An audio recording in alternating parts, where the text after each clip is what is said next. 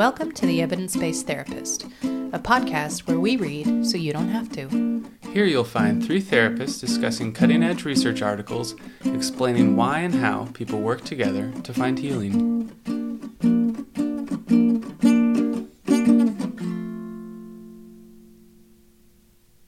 Welcome back to The Evidence-Based Therapist. We're here in the studio today with the three of us, Melissa, Caleb, and Bridger. And we're excited to review a totally new article for you guys. And it's a good one. But I feel like we say that at the beginning of every episode. We did choose them. We did, yeah, I know. So, Selection bias. Yeah. So before we get into a super fun article whose beginning title is Something Wicked This Way Comes, there's a little teaser for you. little Shakespeare. Yeah. Robert Bradbury. Maybe. Ooh. Yeah. So before we get into that fun, we want to let you guys know that you can connect with us and be a part of our community through Patreon. You can go to patreon.com/Beyond Healing Center and find several different tiers of membership and ways of connecting with us. And each different tier gets you access to different resources. There's stickers that will get sent to you. We got T-shirts coming out. I know. We got T-shirts. We're investigating all kinds of fun stuff that you guys could get for being a supporting member. But more than anything, it also gives you access to communicate with us and ask questions and just be part of our community, because our favorite thing ever is talking to therapists. Yes. About your cases and looking at consulting with you. So anyway, go to patreon.com/Beyond Healing Center and join us there. The other thing we want to let you guys know about is that when we're not behind microphones, we are standing in front of rooms with microphones. Yes, that is true. A lot of microphones. There's in a our lot life. of microphones in our life. And, part of that is because we love to teach. And so at Beyond Healing, we have created some trainings that are specific to us. And one of them is our model of case conceptualization called Somatic Integration and Processing. And we are profoundly proud to offer this training.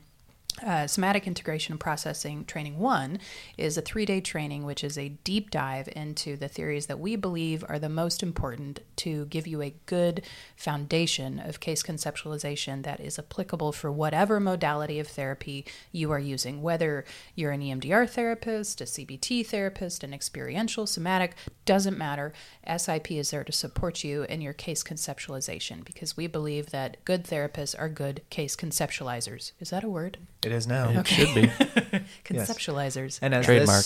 as this is being recorded, we are on the eve Oh, that's true. of A our virtual second training. offering. Yeah. So we do these as live trainings for 3 days. We also do them as virtual trainings. So if you want more information about that case conceptualization training and ways to connect with us through trainings, you can find that on our website at beyondhealingcenter.com and look at the trainings tab, and you'll see several different trainings that we offer. We have a few different ones, and we'll talk about more of those later, but I could talk about trainings all night if you let me. So on to the episode, because that's why you guys are here. Here we go. Yeah. So today we've chosen an article that is from an area of our field that's a little bit, I don't know, Tempestuous. Okay. I was going to say underrepresented. And some would Yeah. even argue that it's not a part of our field. Oh, Yeah. as or that it professional shouldn't counselors, Yeah. which is interesting. Theoretically a part of it, clinically not a part Right. of it. Yeah, which So- we are here to quibble with. We by the are. way. We're going to very argue much. about it all night long.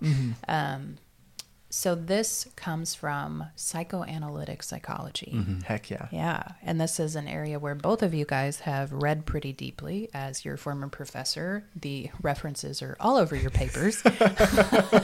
And Gladly. none of the others in your No cohort shame. were referencing psychoanalytic theory. That makes me so happy. Yeah. And also so sad. Also, At the same yeah, time. just to have a professor that notices that is a good thing. Yeah, that's where I felt seen. You mean I Yeah. noticed that you two were different? Yeah. Yeah. And that you just saw the names of psychoanalytic writers and You're like, huh. you knew. Interesting. Yeah. So I have learned a lot from both of you about psychoanalytic theory, and I'm excited to learn even more. And so my job tonight is to ask the question, okay, say more about what you mean. What does that word mean? Say more about that.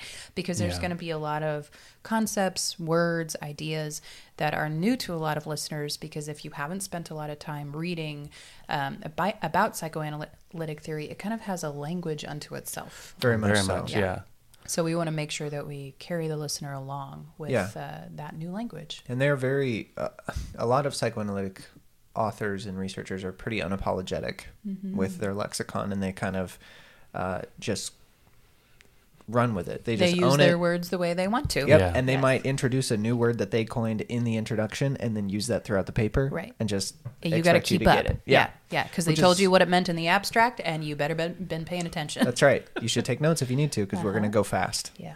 Yeah. They're Freudianites. Yes, that's right. Freud did the exact same thing. Made a lot of words. Yeah. Yeah. Yeah.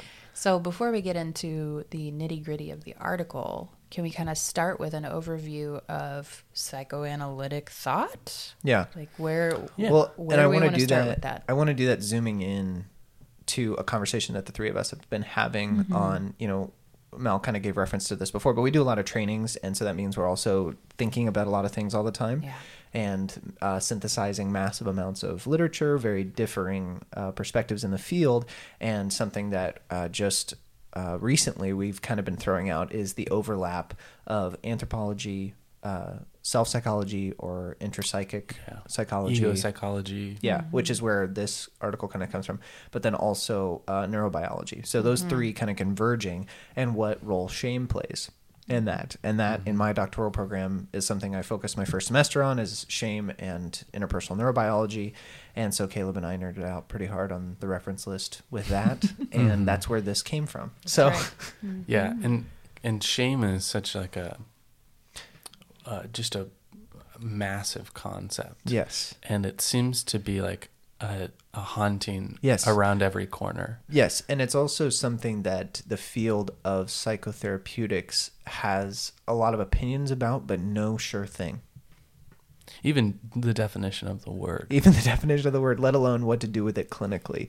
However, psychoanalysis has been dealing with shame for a really long time, since its origins. Well, so before we kind of get into that, I think, one thing that feels true is that there has been more attention paid to the issue of shame in therapy lately. There's been a lot more research, a lot more discussion, and it all kind of has this tenor of, hey, don't forget about the shame because it's Yeah. super important. Yes. Because every client has it. Yes, because Every every human. human has it, and most of our clients are human. Yeah. Question mark. I do hang out with anyway. So, so I think that for those of us that are therapists and LPCs and LCSWs, we're hearing more and more about the role that shame plays and its relationship with trauma. And how where there is one, there's almost always the other. So I feel like there's kind of this good foundation and primer of, okay, we know that this issue is probably more important than we were originally taught, say, in grad school. And the research keeps pointing to that shame is one of the predictive factors in poor outcomes in therapy. That, the higher the level of shame is, the more suicidality we have, the more problematic barriers we experience in therapy, whether we call them resistance or something else. So there's just a lot of factors around shame. And we know that it's important, but I think that, reading this article and listening to you guys talk, there's some nuance around why and what does that actually mean that I think you guys can talk about and kind of shed some light on, both from the psychoanalytic perspective, but then also the neuroscientific perspective. Yes.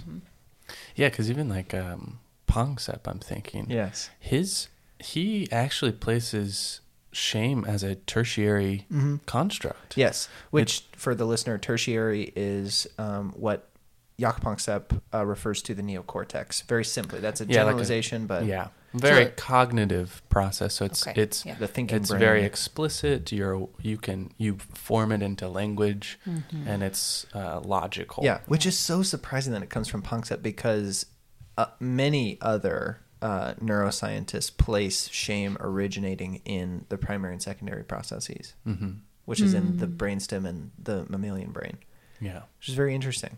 That Panksepp then says it's a tertiary process, which I think that's where he gets into the self-reference, like the self-referential qualities of shame, where you're actually considering who you are in the eyes of someone else. That's a tertiary process, Yeah.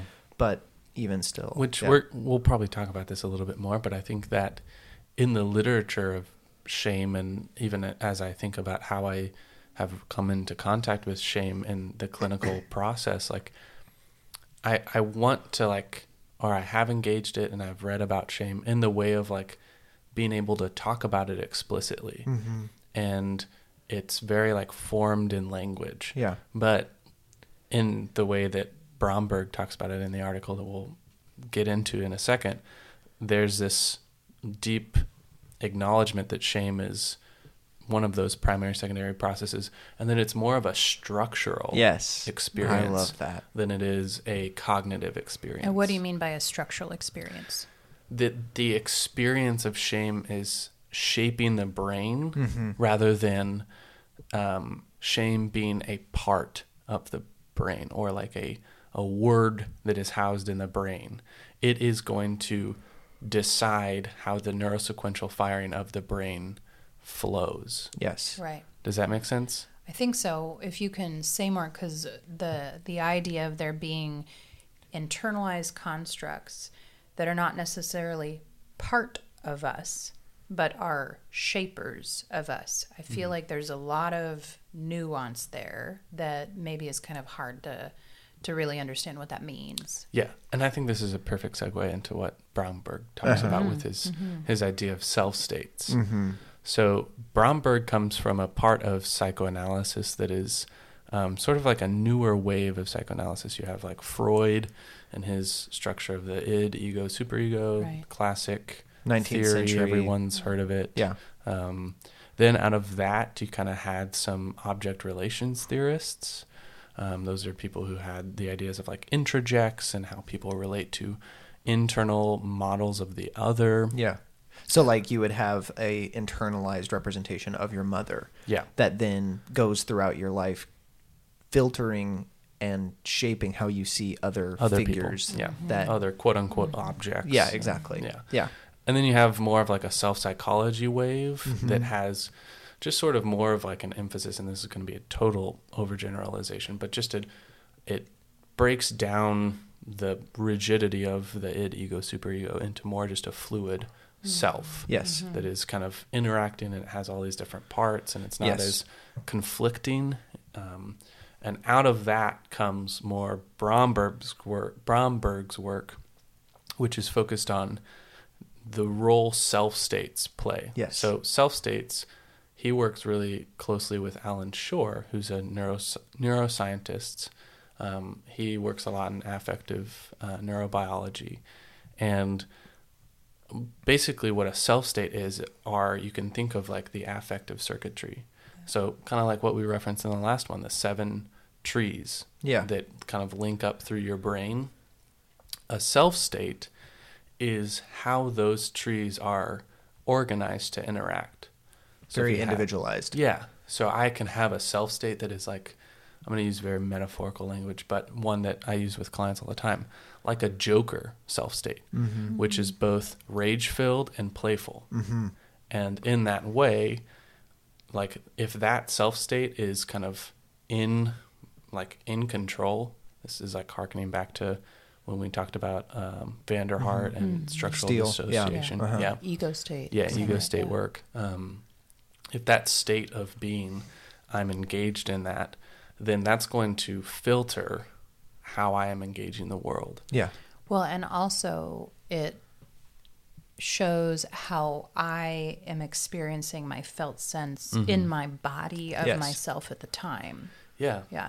Because that activation of the self state of the Joker, for instance, that has that flavor of rage and that flavor of play, that has a very specific internalized state and sense that somebody can tap into and recognize. Most ego states and therefore self states, people recognize them by the way that they feel physiologically, and that's because of those affective circuits firing in a specific pattern that produces changes, physiological changes, differences in how energy feels in my body, how much energy I feel in my body, where tension is, where relaxation is. All of that is very specific to that ego state or self state. Yeah. And I love that you kind of brought in that detail. One of the things that always bring the somatics. Yes. Always. Because your body is taking so much energy. Right. And then these like self states start in the deepest recesses or sanctums of your brain. Yes. Right. And how you make sense of the experiences that you're having is based on what self-state is activated in the deeper parts of your brain. Well, and I think something that Bromberg talks about a lot, you know what we didn't do? We didn't say the name of the article yet. That is true. We got so excited. Thanks for sticking with us. I know. We got so excited about It's what a we were talking 14-minute about. intro. Yeah, that we forgot to tell you what we're talking about. So before I say what I'm going to say, I'm going to tell you what we're talking about.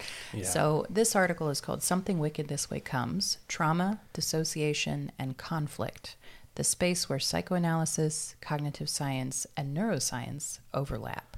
Yes, and I love that the title of the article shows what psychoanalysis so often does, which is infusing neuroscience, self-psychology, and poetry. Mm-hmm. Yeah. That Something Wicked This Way Comes is Shakespearean Macbeth quote. It is Macbeth. Yes. And Witchy psychoanalysts do that all the time. Yes. Yeah. They find so much of their roots in the language of the Poetry. poets, which I love that. Yeah.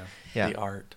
Yeah. So the thing that brought me back to the name of the article is that idea of dissociation. But when you're talking about self states, and I'm thinking about the specific activation patterns and somatic experience that's happening physiologically, it's the inability to tolerate the way a self state feels, like actually feels in the body, that leads that system, that organism, to reject and dissociate away that self state.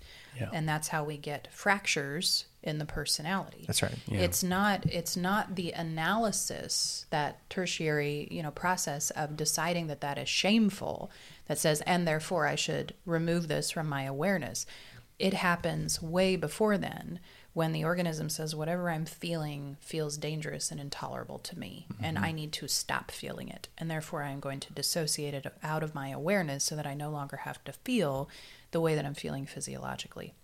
Because I think sometimes as therapists, we get caught up in what is happening in those tertiary processes and forget that in trauma and dissociation, those are early processes. And so all of the reaction patterns are usually about what it actually felt like physiologically, rather than what conclusion did I come to about it that made it intolerable to the person. Yeah, and you're, Melissa, you're illuminating such a beautiful dissonance in the kind of how we even talk and engage with the idea of shame. Right. Yeah. Because sometimes, I feel like the majority of people at this point in the modern world have the idea of shame is I am bad. I am bad. What I did is bad. Yeah. And guilt is I did bad. Yeah. And you want guilt. You don't want shame. But, typically the next question is, okay, you feel bad.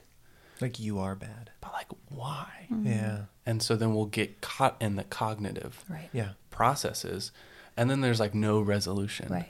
But in the idea, and this is, I want to kind of ground us in this very fundamental claim of Bromberg's, where he says, for humans, Yes. the highest survival priority is survival as a self. As a self. Not as a biological entity. Yes. But as a self. And this is why I'm just soapbox moment. 1 second.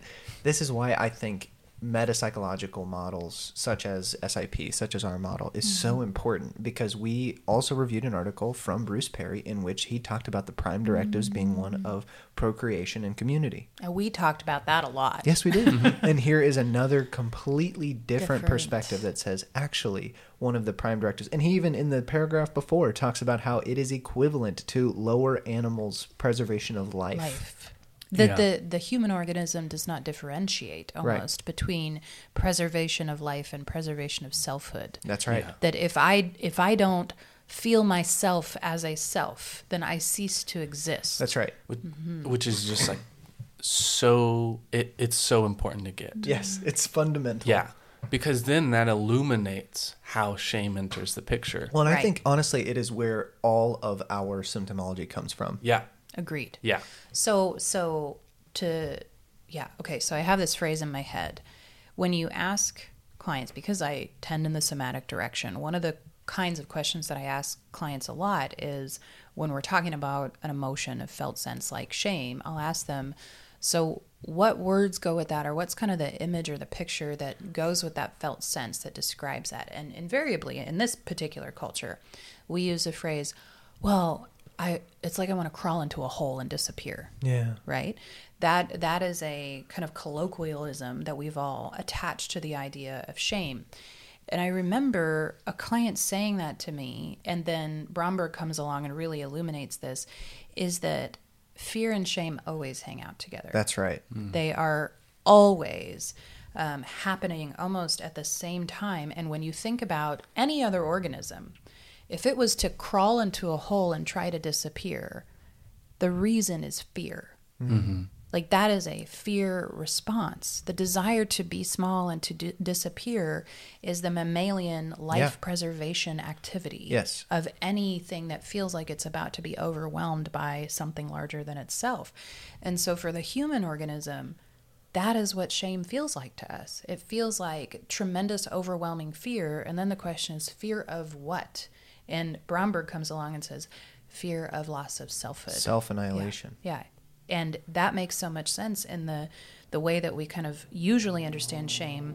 Shame is when I feel badly about myself. Well, that's true, but it's when I am experiencing a moment of expecting rejection, or actually experiencing rejection from another. And being rejected, that feeling is somebody is rejecting who I am. My selfhood is now in question. That's right. And that is what produces that fear response. Yeah.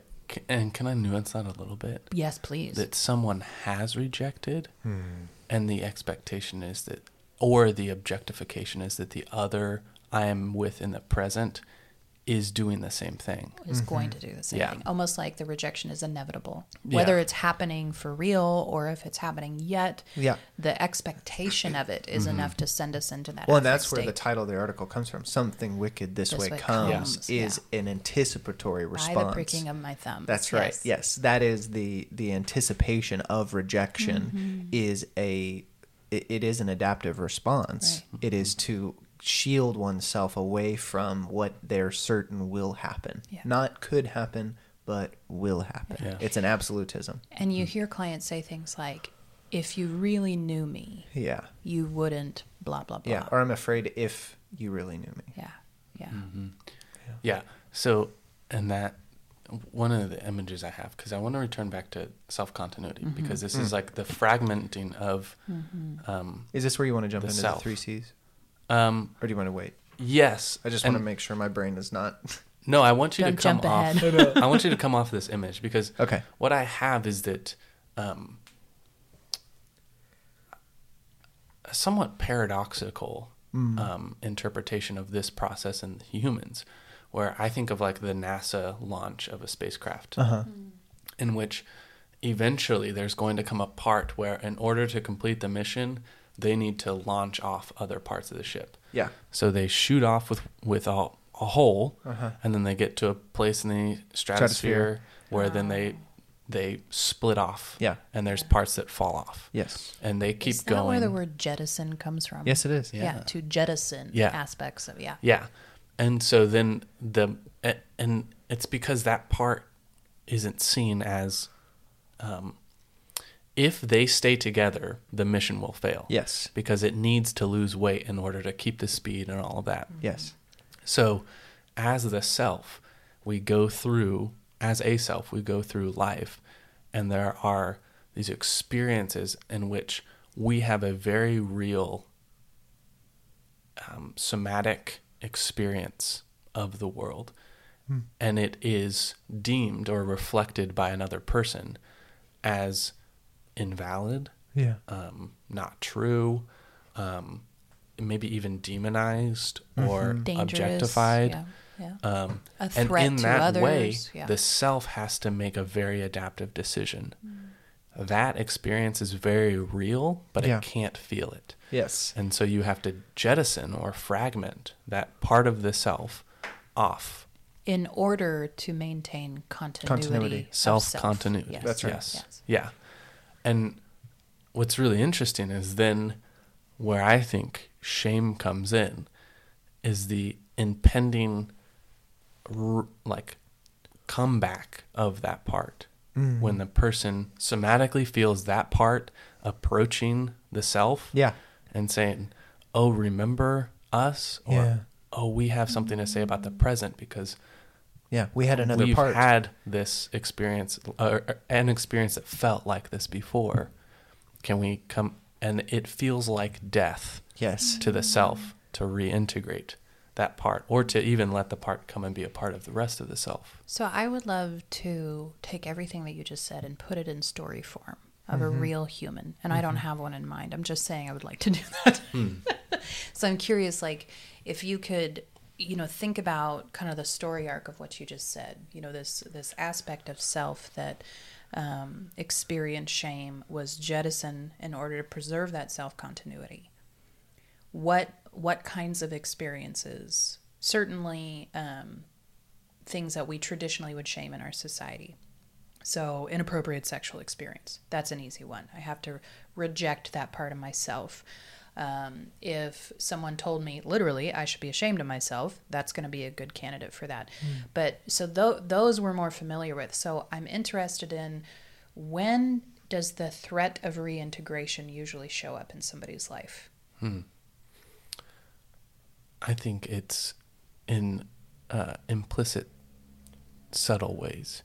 Like what came to my mind was like a dismissive client that has played the diffusing role in the family and has therefore cut off the parts of the self that are validating to their own experience. And so as a therapist, asking that person, what are you feeling? How are you experiencing me?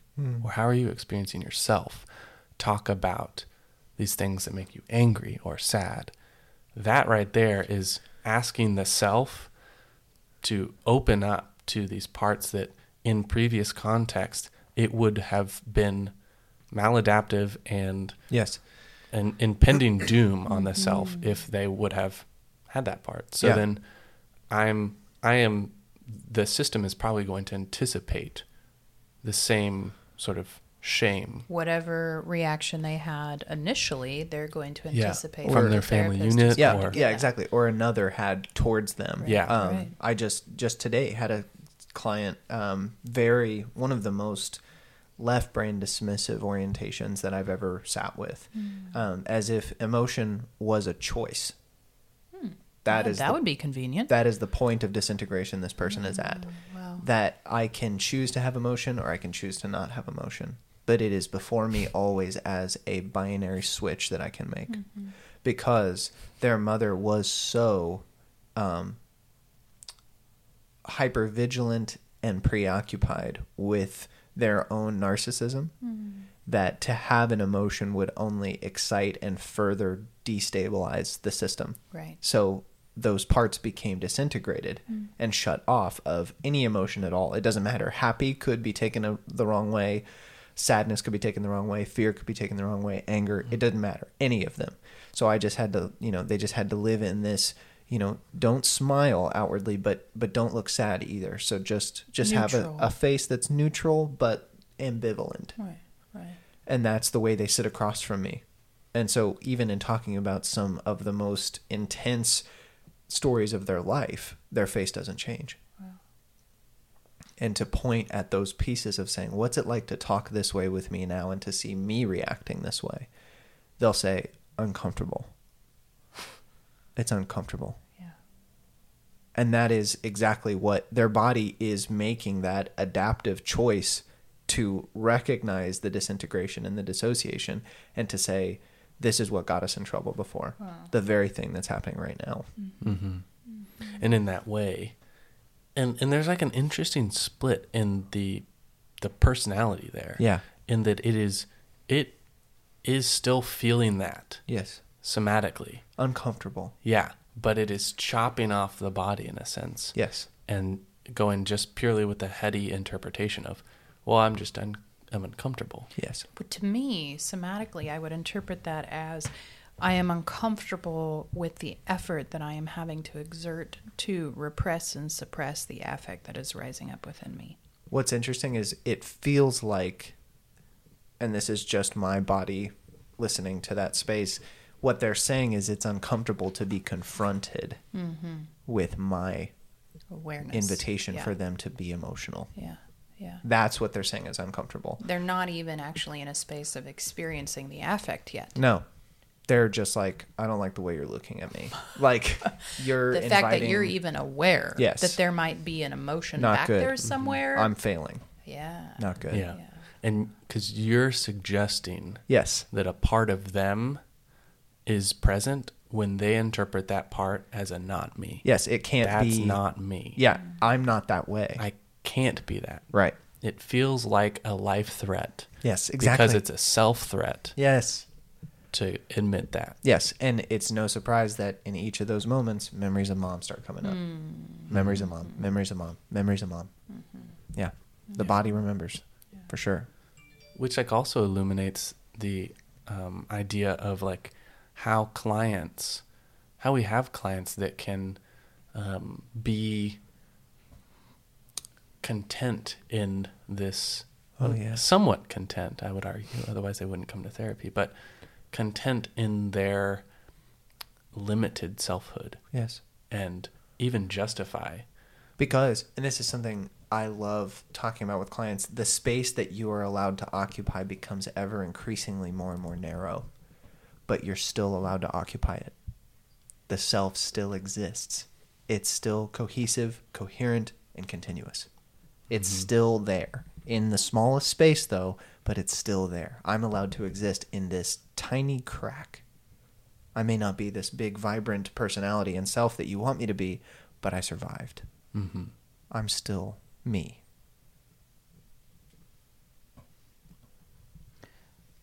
So I'm immediately thinking about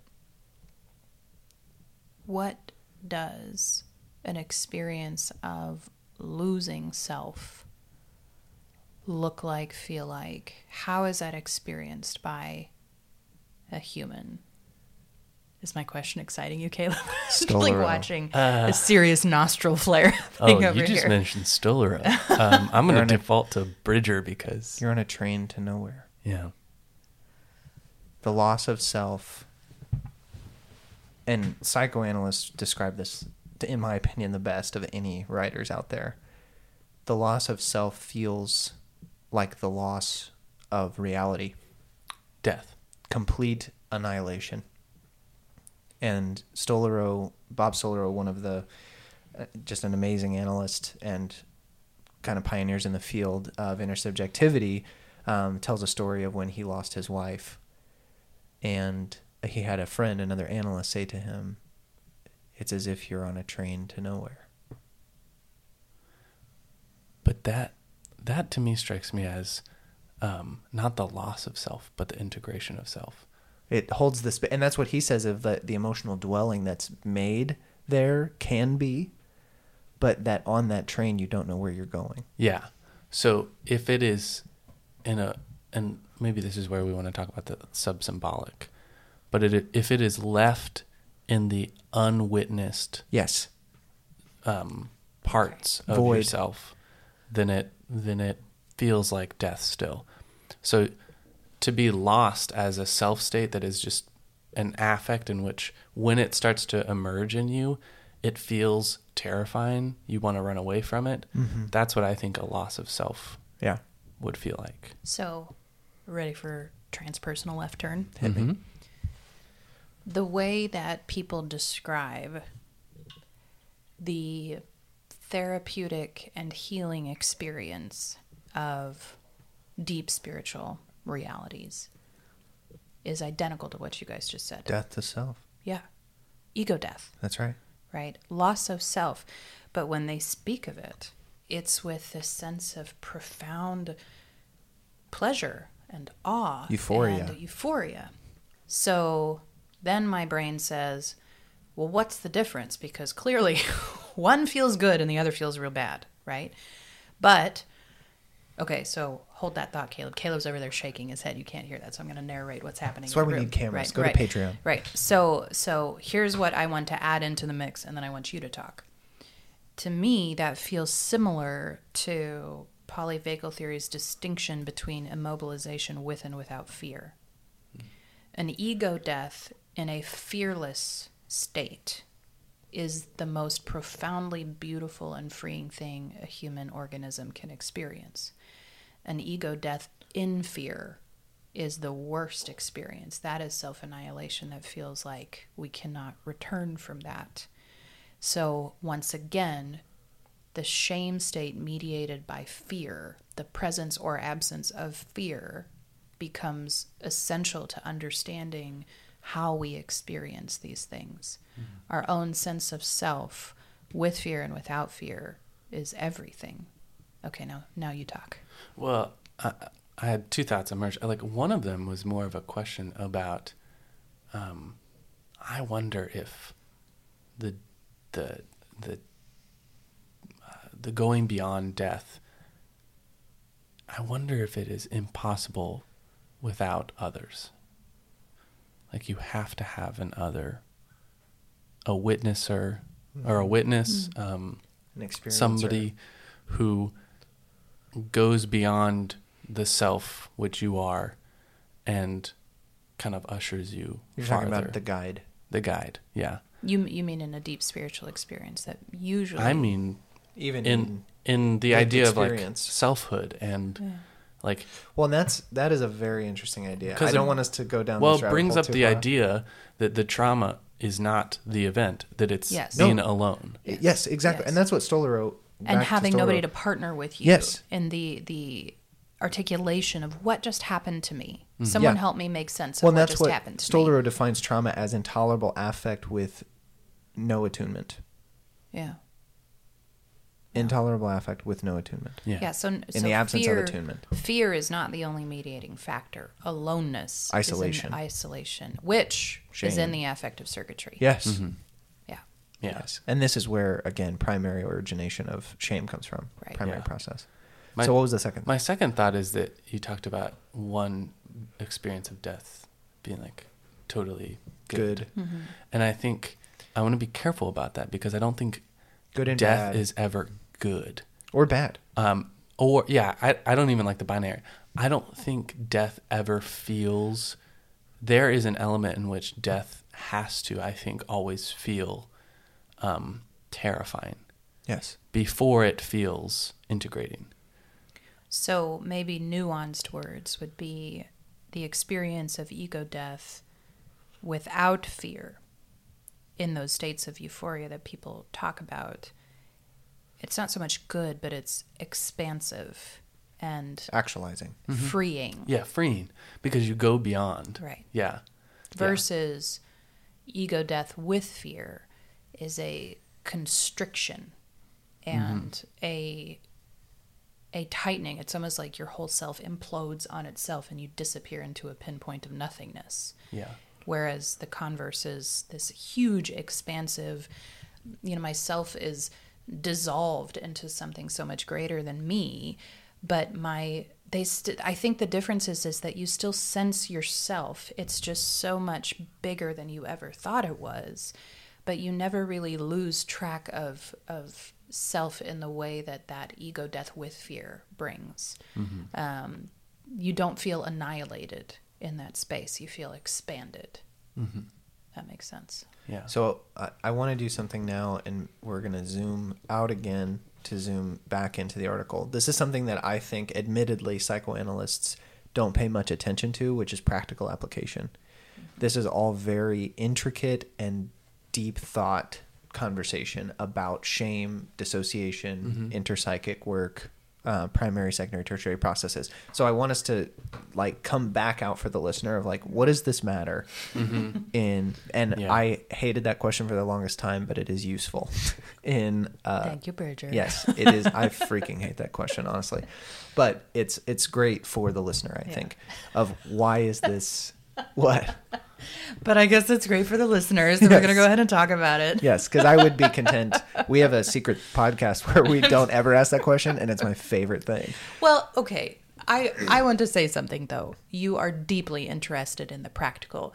It's just not as fun for you to talk about the practical as it is to talk about the theoretical. Yes. We believe wholeheartedly in the application and the practical. So I want us all to be challenged with the idea of what does this matter? This article, Bromberg, what does it matter to a clinician who is doing treatment once a week with a client for 50 minutes. Yeah, I think it has everything to do. And to me, I could not do therapy without it. absolutely. Yeah. But I want us to talk about why, and then maybe that can zoom us back into the article. Okay. Yeah, I think one of the thoughts I had based off of this article and Bromberg's idea that shame is this experience of dissociative self states. Yeah. And the almost intrusiveness of a self state on the accepted me that doesn't want those other self states to intrude. One of the things I was thinking of is the myth of the idea that there is a conflict-free resolution of shame. Yeah. And simply saying the words, you can say whatever you want. You can be whoever you want to me. As your therapist, I'm not going to judge you. The words are not good enough. Right.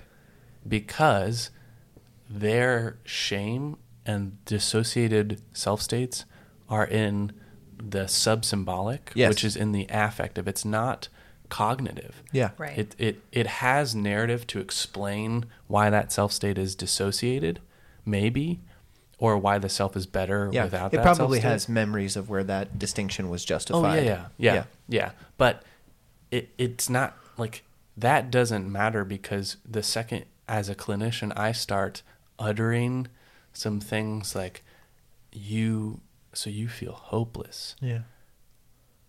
That can be so activating, and I can see clients drop out because I've just suggested a part of them that I am proposing as a part of them, like their self. Right. And that is a dissociated self state. Yeah. I can't be hopeless. I can't. No. And so just me saying you can be whatever you want, it's a myth that it doesn't mean anything. yeah, that's like a way to just relieve shame. Yes. There's no shame. Well, and I think that has to do, like, once again, the practical application is the shortcomings of a tertiary approach from a therapist, right? Heck yeah. So if I come at it from this cognitive approach and say, well, cognitively, doesn't it make sense that you in this room with me, a therapist that you pay to just be here for you, could say whatever you want? Well, sure, that makes logical sense. So why can't they do it? And, Bromberg talks about re-understanding what we mean when we say resistance, right? And their struggle, the client's struggle of working within the transference, which is a psychoanalytic thing. But whatever modality we're using, a client struggle to really engage with whatever modality we're trying to use if we understand it not as resistance, but as a inability, not chosen, but a biological, physiological inability to tolerate the affect state associated That's right. with the material that we are trying to activate in their system is super relevant. Yes. So if I am trying to activate the client around a particular issue, let's say, easy example, exploring a client's anger towards her parents for them rejecting her sexuality her entire life and shaming her with religious abuse. Okay. That's like all of my clients. So that's an easy example. There's a lot of them, right? So when I make these activating statements of, man, if I was in that situation, I would feel really, really mad at your mom for saying that. That's me activating and suggesting to the system, hey, you could move into anger right now and activate your rage circuitry. And the physiological experience of rage has been dissociated away and so shamed that everything in them is going, I cannot feel that. Mm-hmm. It's not that I don't cognitively agree with you, therapist. Yes. I know you're right. And they'll even say that to us. Yes. I know you're right. But I can't feel it. What they're saying, they're being literal. They're literally unable to tolerate that affect state. And what dissociation does is it's not that the rage rises and they make this cognitive choice of, oh, I shouldn't be mad at my parents and therefore I'm going to suppress my rage. It's that there is not a physiological connection to that rage in their system because previously it has been so dissociated away because it was perceived as dangerous Yes. that circuitry is no longer connected. Dangerous and traumatic. Yes. It would be traumatic to embody or to experience that. Yeah, I could not make sense of myself and my world if this rage was present and felt in my body. Therefore, I will dissociate it away and be a self without rage. And that is incredibly practical, because every time we're activating a client system around a particular issue, there needs to be a part of us asking, can they tolerate feeling this today? Are they in a space where they have, dipped their toe enough that we have brought together the circuitry that they can tolerate even a tiny bit of that affect state, and then trust me enough to do it in front of me? Because you'll hear clients say, well, I can cry, but I have to be alone. What are they saying? They're saying that self state is only allowed when nobody else is present. The minute that another human organism is present, it represents the threat of rejection, and that dissociated, part is going to now disappear into the ether, and they cannot access it. Yes. Right? And if we don't understand that, we're thinking, well, if they can cry alone, then they can cry in front of another. No, they can't. Not even close. They cannot tolerate that affect state in the presence of another. I just want to read this quote because it's exactly what we're talking about here. That this process right here, this inability to connect with that in the presence of the other, Bromberg talks about it being directly tied to the person's reliance on dissociation as a means of foreclosing potentially traumatic encounters with the mind of a needed other, that's you as the therapist, in the here and now. Encounters that could threaten to trigger affective hyperarousal, including shame, without hope of regulating the affect through the relationship itself. Yeah. That is what Bromberg is talking about right alongside what we're describing now. Right. Well, and I highlighted that portion too, Bridger, because I think it connects to something that we talk about all the time at Beyond Healing, and have talked about on this podcast about attachment. Mm-hmm. And this really, really challenging presentation, particularly with clients that have a disorganized attachment style, of the need and the threat are held within one body. Right? So I need my mother. I need her love, but she's also super scary and mean to me. And maybe the biggest threat I've ever known. Yeah. And so, all of it is wrapped up into one being. And if that is present in their system, then we show up as therapists and encapsulate that entire experience for them. And so even when we're doing our best to offer unconditional positive regard and safety and all of that, and trying to demonstrate that, their whole system is saying, because, not even though, but because you are offering me connection, I am terrified of you. Like, that is so relevant for what we're doing. Mm-hmm. Yeah, that has not been the self I've been allowed to inhabit. Right. Ever. Right. Yeah. And I've learned that actually to do so would mean I'm vulnerable to annihilation. Mm-hmm. Yeah. Someone discontinuity will, of the self. Yes. Somebody will reject me, and in that rejection I will die. Yeah. Yeah. And this is not like over dramatized language. No, that is physiological, biological language. Yes, exactly. Yeah. Which is to say, I can just empathize with some therapists saying, like, who is actually thinking these thoughts they're not if I am that version of myself, I will die. Right. They're not thinking that. Their reptilian and mammalian brain are thinking that. Right. And in so doing, organizing the brain and the way it develops around avoiding that very way of being in the world. Yeah. Which I think, that's where, we talk about affective and cognitive, and the primary, secondary, tertiary. Psychoanalysts would say that, these experiences of dissociation are in the sub-symbolic realms. Yes. And why therapists need to know this and talk this way is because it could be the most healing experience. To put language to that. It could be the compass experience, the referential experience for the client to say, you've not been allowed to inhabit this space with this experience. And to say that, and to bring it into the symbolic, to bring it into the explicit realm of the dyadic relationship, the tertiary process. Yeah.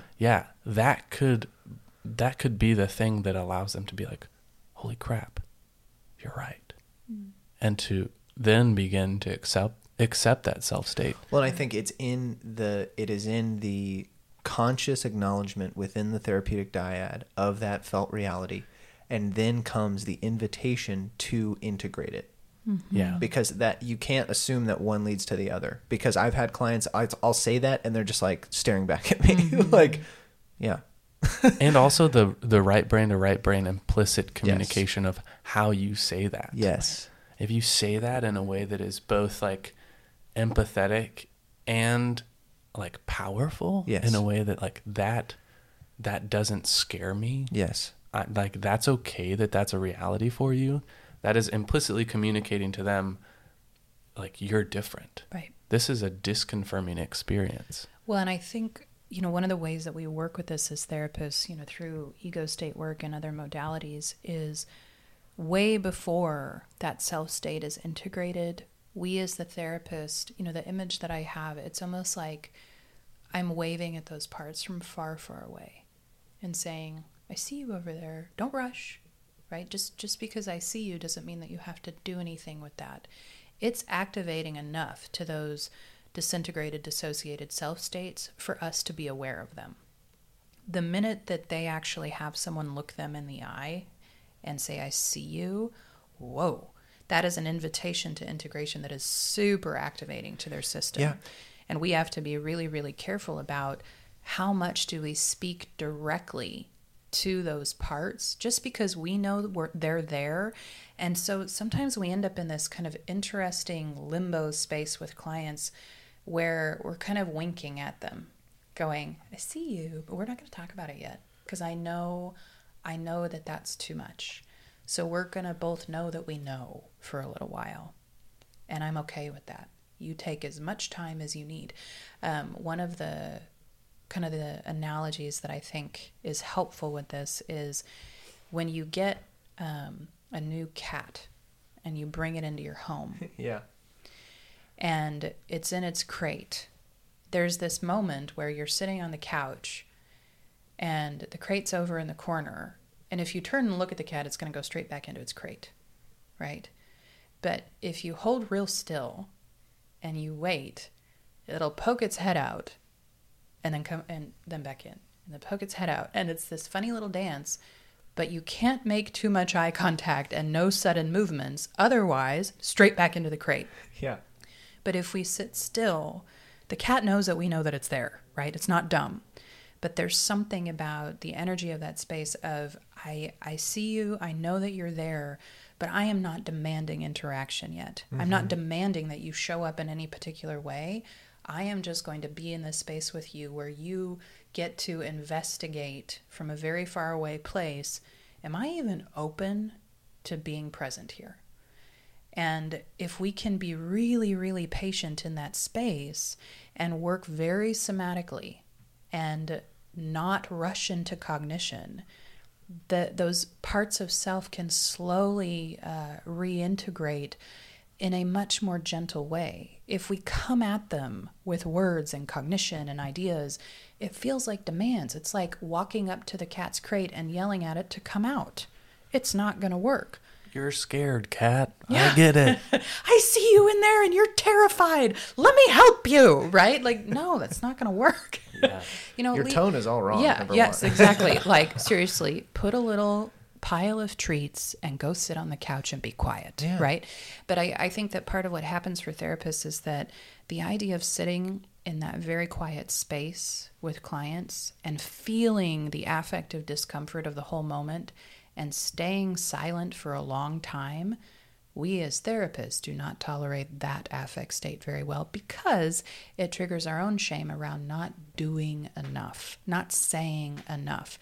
And so our shame starts to collude with their shame and all cats stay in their crates.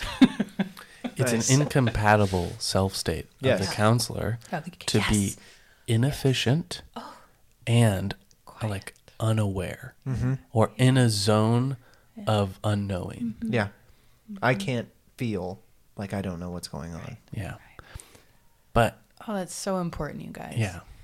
To just be able to sit very still, very quiet, very Open. yeah, without any fancy words or answers, and just let that space do what it can do.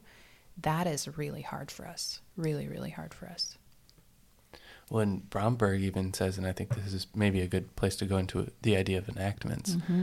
Bromberg has like this little parenthetical where he says, often therapists miss enactments. Yeah. Meaning they miss these times where you get into this sub-symbolic dialogue or implicit dialogue with the client where we're talking about something and content, but we're processing We're actually something in with process. our bodies. Yeah. Right. And the way we are communicating about the content is doing more than we're aware of. Yeah. And he actually says, like, I often miss that.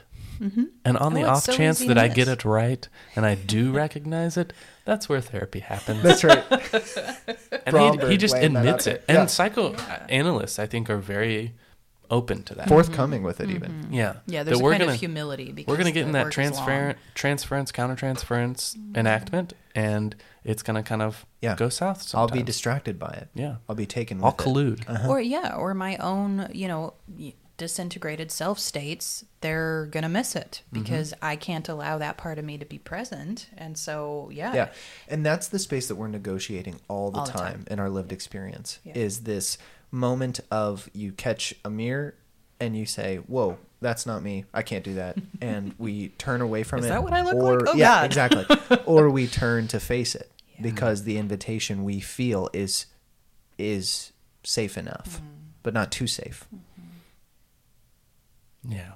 Which is one of his phrases in the Yes. article. Safe, which but is not lovely. too safe. Safe enough, but not too safe. Yeah. And I like that idea of using ourself as one of the main tools of therapy means that working with our own dissociated self states in therapy with our clients invites them to do the same. And owning moments of, saying things to our clients like, yeah, there's this part of me that really just feels drawn to sit and be quiet with you today because my body feels like that's what needs to happen. Yeah. But then there's this other part of me that kind of feels compelled to talk because I worry that you would feel like we're not doing enough. I mean, that's therapy. Like to just say that as the therapist of like, here's what's happening in my body. Yeah. Here's what I'm feeling in the space between us. What are you feeling? Right? And it's this very gentle and humble invitation of, hey, if I'm in this state of internal conflict, you might be too. And that modeling is a way that we can start to work with this in a way that doesn't feel like a confrontation, but still invites conflict to be present. Yeah. He has this quote, this like block quote that I think is like so in line with what you're saying. And I just want to read it because it's in the classic analytical way. It's beautiful. So he talks about this therapeutic space where enactments occur and where you do give your subjective experience as the therapist. He says, this, meaning the space, the therapeutic space, for thinking between and about the patient and the analyst, a space uniquely relational and still uniquely individual, a space belonging to neither person alone and yet belonging to both and to each, a twilight space in which the quote-unquote impossible becomes possible, a space in which incompatible selves each awake to its own truth and can dream the reality of the other without risk to its own integrity. How is this phenomenon possible? My answer, Bromberg's answer, is that the reciprocal process of active involvement with the states of mind of the other allows a patient's here and now perception of self to share consciousness with the experiences of incompatible self-narratives that were formerly dissociated. Yeah. Just dang. So good. So good. Excellent. So he alludes to this, but there's a lot of other research that is, from other areas of our field, not psychoanalytic, but attachment and neuroscience, where it talks about the mother's ability to attune, and the definition of attunement in that sense is to imagine and embody the experience of the infant and be responsive, because the infant does not have language, and therefore the only communication is the mother's ability to embody and intuit what is happening in the infant's body. The activity of mirror neurons in that attunement back and forth between mother and infant is absolutely essential to the formation and development of that infant's self-concept. When we don't have attunement and the mirroring of, yes, we understand mirroring is kind of a relational concept, but it's also this very neurobiological concept. without the activation of the mirror neurons between mother and infant, the infant does not know who it is. And when that continues throughout its lifetime, what is happening is exactly what Bromberg is referring to, of we get these dissociated elements of self because I can't feel who I am without the mirroring of another. I can't know myself outside of relationship because we are mammals. And without that attunement and that mirroring, I can't see who I am. I cannot accept and experience any aspect of myself that has not been mirrored back to me by another. And because that so rarely is done perfectly, if ever, by a mother, later in life we have the opportunity to recreate that attunement in other relationships. It's never as effective and efficient as it would be in infancy. But I think what you just read, Caleb, is this idea that if we know how to work and can tolerate working in that intersubjective space with our clients, we are giving them the opportunity to see themselves through our eyes for the first time. And because of that, they get to reintegrate and meet themselves, their whole self, for the first time. And if we are creating a space to do that, I don't really care what else we're doing. Like, that's everything as far as therapy goes. Yeah. And that doesn't start with cognition. Like, just to get back to it, like, it starts with the embodied relationality of the moment where... Yeah, and I feel like we just need to say nothing starts with cognition. No, that's true. That's true. That's where Other than headaches sometimes. Just kidding. Well, yeah, that's very true. Interesting. Yeah, that is an interesting point. Maybe there's one exception. But yeah, I mean, that's where we get to, and that's where there's like a nonlinearity and balance and nuance, but that's not where it starts. It starts in, we're going to have an honest dialogue about what happened this week that was dysregulating and how that dysregulates you right now, to talk about it, and how I'm experiencing your dysregulation. And then we're going to talk about that. We're going to have a very process-oriented session. Yeah. And one of the things that does, like in SIP, we talk about the looping from the right hemisphere implicit self over into the narrative self. Yeah. And clients may want to go left to right. They often do. They often do. But we want to situate the therapeutic alliance in a way that opens up to, look, we're going to go right. We're going to engage our bodies in such a way where then we're going to get to a place where you're going to experience a new part of your quote unquote body or self, and then we're going to make sense of that. Yeah. And that we talk about disconfirming experiences a lot, and Bromberg talks about it as safe surprises. Yes. Which I love so much. The disconfirming experience is the visceral activation of a encounter, an enactment, where that mirror moment happens, where we see the mirror and this dissociated part of self that was deemed shameable is shown, and instead of the shame ensuing and the trauma becoming real again, the therapeutic relationship has the tolerance within it to integrate that part back into self, to say that part of you isn't shameworthy, it's you. Yeah, that part doesn't mean that the rest of you discontinues. That's right. It can coexist. Yes. It's beautiful. And the sirens in the background are adding to the ambiance. Yes. So we need to wrap this up. I know. And so I'm going to offer something that is a different resource. Oh, they're coming right here for us. Just kidding. We're okay. So some of you, as you're listening to this, you may continue to be craving the practical. Yes. Right. And this idea of, okay, this sounds really important. What the heck does this look like in a therapy session? These 3 people are talking very passionately about this. Yeah. And we really do practice therapy this way, guys. Yes. And we practice life this way. It's a fascinating way to live. So I'll share a couple of things that I feel like have been really, really important in just kind of my understanding of, like, how do I ground this in reality? Like, what are the words that actually need to come out of my mouth? What do I do with my body? Like, what the heck are we doing here? I love ending podcasts this way. Yes. Yeah. So I'm going to offer a totally different resource that we haven't talked about yet. It is this little tiny book that is really old and simple and important.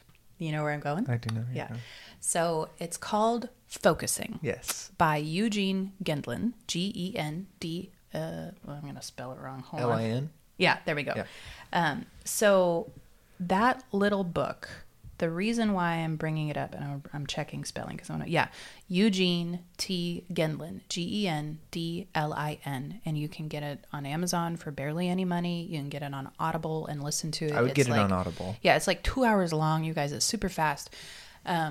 But what I really like about it is that it is a very practical and step-by-step embodied approach to how we begin to interact with the felt sense of our lives rather than the cognition that try to explain our lives to us. He is so simple and practical in the way that he approaches this. But in all of my understanding about what good somatic therapy is, what it means to process trauma, all of the different things that I've encountered, it is a super lovely encapsulation of what do we actually do as a human trying to live in this very intersubjective, felt sense way rather than constantly leading with our prefrontal cortex, but still acknowledging that we have a prefrontal cortex and it's neat and we want to continue to use it because it has a lot of tools, right? So this little book walks you through step by step and gives really great examples. And my recommendation is listen to it once and then come back and listen to it again and work along with him and actually practice this with you as a human being. And then the third time, think about your clients. Because if we can first embody it and have a somatic experience ourselves of what does this feel like, it becomes really obvious how that translates into therapy. Because he's not actually talking about how to do this as a therapist. He's talking to humans about how to do this with your own body. But he leads off with this research of when they look at, regardless of modality, what therapists are getting good results and what therapists are not.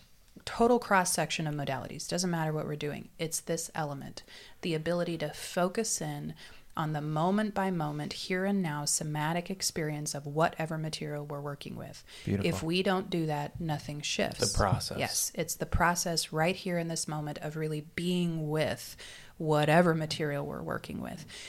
So that is a huge plug for this lovely little book. And if you're craving the practical, go to Eugene Gendlin, a little book called Focusing. Yeah. You guys have any wrap-up thoughts? I think my one practical would be one of the things that Bromberg has just illuminated to me, and this is also Bridger and I like fawn over Stolero and all fawn, of his work. that's a good word. Yeah. Fall all over yourselves, yes. Love deeply. Keep going. Is Don't stop. the idea of like being able to like sit so compassionately in the dissociative gap with a client and to sit and to utter the thing that has felt unutterable to them. Yes. And to do it in such like a compassionate, confident way. Yeah. Like that brings about the healing in the process. Right. And I want to add to that utterance of the unutterable, for the therapist doing that, it is this very slow, gentle articulation of what your body as a therapist is feeling in that moment. You should not feel like your cognitive brain is hustling to come up with an answer. It is one of those moments where the truth just bubbles up from in you and the words are there, and there is this felt sense of resonance between the words and your own body, and your body knows that what you're saying is true. And when we speak that way, the client's body knows that it's true. And so when we say in that way, this might be one of the first times that it has ever been safe for you to feel what you're feeling right now. Yes. When we say that kind of thing to our client and our body is resonating with the truth of that and their body is too, that is when the work is happening. Those disintegrated self states can come home. And that to me is the takeaway. In one of the final pages, he just has this small quote from himself in an earlier writing, which is another thing analysts do, which I love. Quote themselves? Yeah. Yes, great. He says the goal is for patient and analyst to stand together in the spaces between realities and move safely, but not completely safely, back and forth across that line. that line between we're going right up to the space where in the past you were shown inevitable annihilation, and we're just going to sit here, completely acknowledging one another in the space. And that's what we're doing today. Yeah. And even as you say that, is like the feeling I have when I say that to a client. It's utterly holy. Yes. Yeah. It's Super a sacred reverent, sacred moment of just like, I know what I'm saying is both terrifying and the most compassionate thing I could say to you right now. And that is like powerful as a clinician to be there. Well, and sorry, I have to read another one. Sorry. they're He so says, the highest degree of this I call astonishment.